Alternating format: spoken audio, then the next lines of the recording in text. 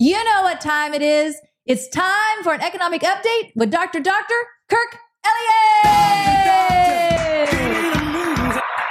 Yay! Welcome. Well, it's great to be with you again. I love it. Thank you. Donald Trump, was making America great again, but you're making economics great again. Yes. But helping people avoid the crazy storms going on around them. And there's plenty of things to comment on every week. Being a double PhD has never been as interesting as it is right now in human history. No, most people would say it's never interesting, even with that. But I love this stuff. It is right now. I get more texts and calls about, I got one the other day. People sending me even TikToks about what Putin's doing with gold and stuff like that. And these are people that I don't think watch economic updates regularly. Wasn't on their radar. They're like, what's going on with this? You do that thing, right? Well, I mean, this is what I live and breathe, right? It's like I read the central bank board of governors minutes. Pleasure. Wow. But it's what you do. But here's the thing. So the stuff that we say, David and Stacy, is not like, okay, they're just thinking about it and talking about it. And, maybe, all we're doing is reporting on stuff that they actually said that they're going to do. Which Right. is how we found that rate increases are going to be 3/4, then a half, right? It's because the meeting before they talk about them, and then a couple weeks after that, they post their minutes. I read them. It's like, okay, this is what they're going to do next time. They've already told us, right? Mm-hmm. So what does that do? It kind of gives us a little prelude to future events, right? On what they're going to do. And whenever you're an investor, what's our goal? Is to minimize our risk and maximize our return. Yes, right? Both are critical. About the policy that they're going to do, it's like, okay, they're the policy makers. I'm not. But we can read it, we can understand it and say, okay, if this is what they're going to do, this is going to cause stocks to go up, bonds to come down, gold or silver to go up, or gold or silver to come down, whatever, right? So as we kind of navigate through that, it doesn't take a rocket scientist to figure it out, because economics is economics. It's supply and demand. And we know that when interest rates go up, it's harder to get a loan and people just won't spend as much, right? We know that when they print money like there's no tomorrow, it devalues that currency and it's going to make everything more expensive. That's the root cause of inflation.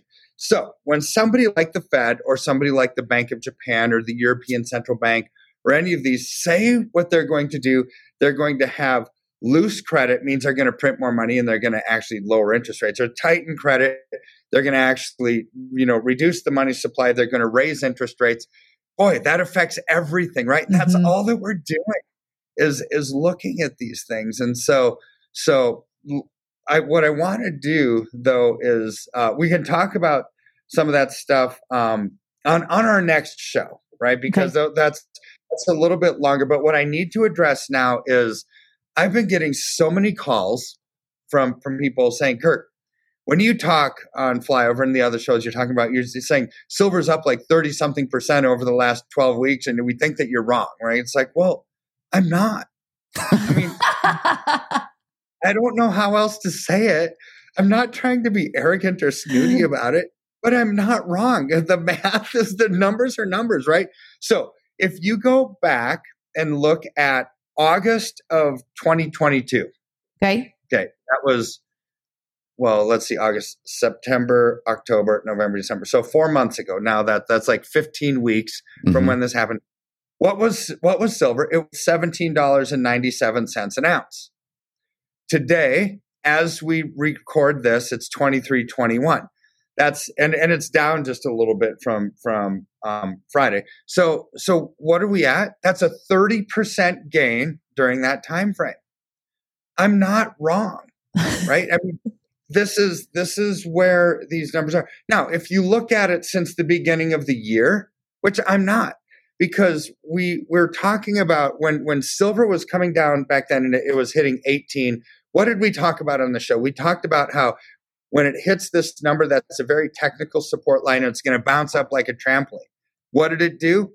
It hit that like it bounced up like a trampoline, right? Yep. So it's up like, but let's go back even further, because what I want to do is those kind of comments when people tell me that I'm wrong, they're based out of fear, because they want to they want to try to justify their position that they're having in their stocks, and they're down. It's like, no, I'm doing okay, right? Well, no, you're probably not, because the stock market truly, legitimately is down about 30%. And as soon as rates go up another half to another 3/4, which we'll probably have in the next rate hike, we'll have another half, would be my guess. We hit this point of critical mass where the federal funds rate is greater than 4.75, and people are going to get hit really, really hard, right? Because then that's going to impact the cost of borrowing at the banking level. That's their cost of funds. So then you have to add on top of that their profit margin as banks. This is why credit card interest rates are going to go through the roof, why mortgage rates go through the roof. When we hit that point of critical mass, people aren't going to be able to afford to borrow, right? And this is what policymakers have been dreading, this point coming when federal funds rate hits 4.75. Well, we're at 4, little over 4. We're going to hit that pretty soon, right? So this is the problem. And now with all of this, this has been going on for quite some time. They've been raising rates for the last 8 months in a row. Prior to that, we've had inflationary pressures as they were printing money like there was no tomorrow during COVID. Well, what did that do to the price of silver? So I look back in March of 2020, that's 2.5 years ago. What do you think silver was at? I just want to see if you don't know. In March of 2020, I don't know. In March of 2020, man, I wouldn't know. So March that was right when COVID was hitting. I mean, as far as all of us were aware of it. Yeah. I would have guessed. I would guess it was low 20s. Oh, I was going to guess 17. Okay, so I hate to say it, but you're both wrong. What was it? $11.91 an ounce. Man, because I was thinking, the economy was good. Trump was doing amazing. So silver was going to be low, right? Yeah. So you needed an honorary PhD. In March of 2020, today it's 23.21. So in 2.5 years, it's up 95%. That's averaging 38% year growth over the last 2.5 years. These numbers are amazing. When the stock market's been in free fall during that time, when the bond market's been collapsing during that time, silver is going through the roof, which is why we've been talking about it for so long. But yet there's more to this picture than just a flight for quality and silver doing good because of inflation and rising interest rates. So there's an article that just came out, and we briefly addressed this a few weeks ago, but the COMEX inventories, right? So this is where silver comes from, right? This is where it's all basically sold to all the dealer networks and hedge funds and banks around the world, right? Comes from the COMEX, the Commodities Exchange inventories. Well, registered ratio, so registered silver is actually silver that's available to sell, right? Because there's silver stored in the COMEX vaults that are not for sale because people own them, right? So they can't sell something that I own that I might be paying a storage fee for, right? So that's silver that's actually off the table, right? They can't sell it. But stuff that's available for inventory, it's at the lowest level in 22 years. So inventories are shrinking. So when you've got demand that's increasing, inventories that are decreasing, and we talked about this particular statement, it was maybe, I don't know, a month ago, 6 weeks ago, Shechtman actually talked about how with current drawdown rates, silver will be gone globally, extinguished in 5 months, right? So it's like, man, that was about a month ago we talked about that. So this article is actually amplifying that statement that Andy Shechtman had made that we reported on, right? So here's where you've got silver that's diminishing, COMEX available inventories are diminishing, you've got demand that's sky high, and the prices are absolutely going through the roof. So here's where I want to encourage people. Get out of something that's coming down as quick as you can. Get into something that's going up as quick as you can, right? Yep. So this is why we keep sounding like a broken record and like a one-hit wonder, right? We keep talking about silver. Well, it's because it's doing very well. You can't discount the fact that it's up 95% in 2.5 years, that it's up 30% since August of 2022.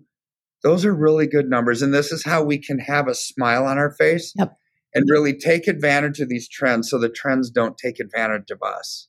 Dr. Kirk, let me ask you a question. Some of this just depends also on people's overall financial framework.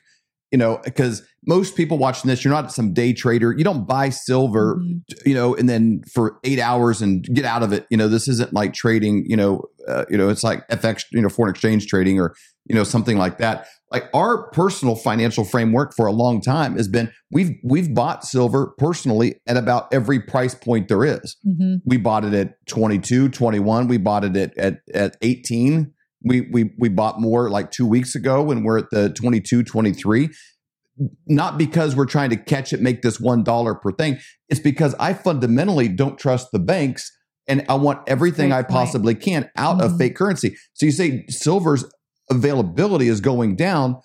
I don't know the exact date on it when they vote on it, but the Senate is getting ready to read a 3,000 page bill. They get about 2 hours to take a look at it. Mitch McConnell is schlepping for the Democrats as much as he can. Massive grades, $1.7 trillion that they don't, it's not like they have it in a vault. They're going to just make it. And then a lot of that goes to Ukraine. It goes to all over. It goes towards keeping the government running for a little bit. And we know that, that's super important. I just let them not work for a little bit. Let the FBI have a little vacation for a little bit and let Twitter run on its own for a few weeks. And let that stuff go. But my financial framework for us personally is that the dollar is not safe because they could just make more of it. They're not going to go and print 1.7 trillion more ounces of silver. It's not happening. COMEX shows they're at a 22-year low.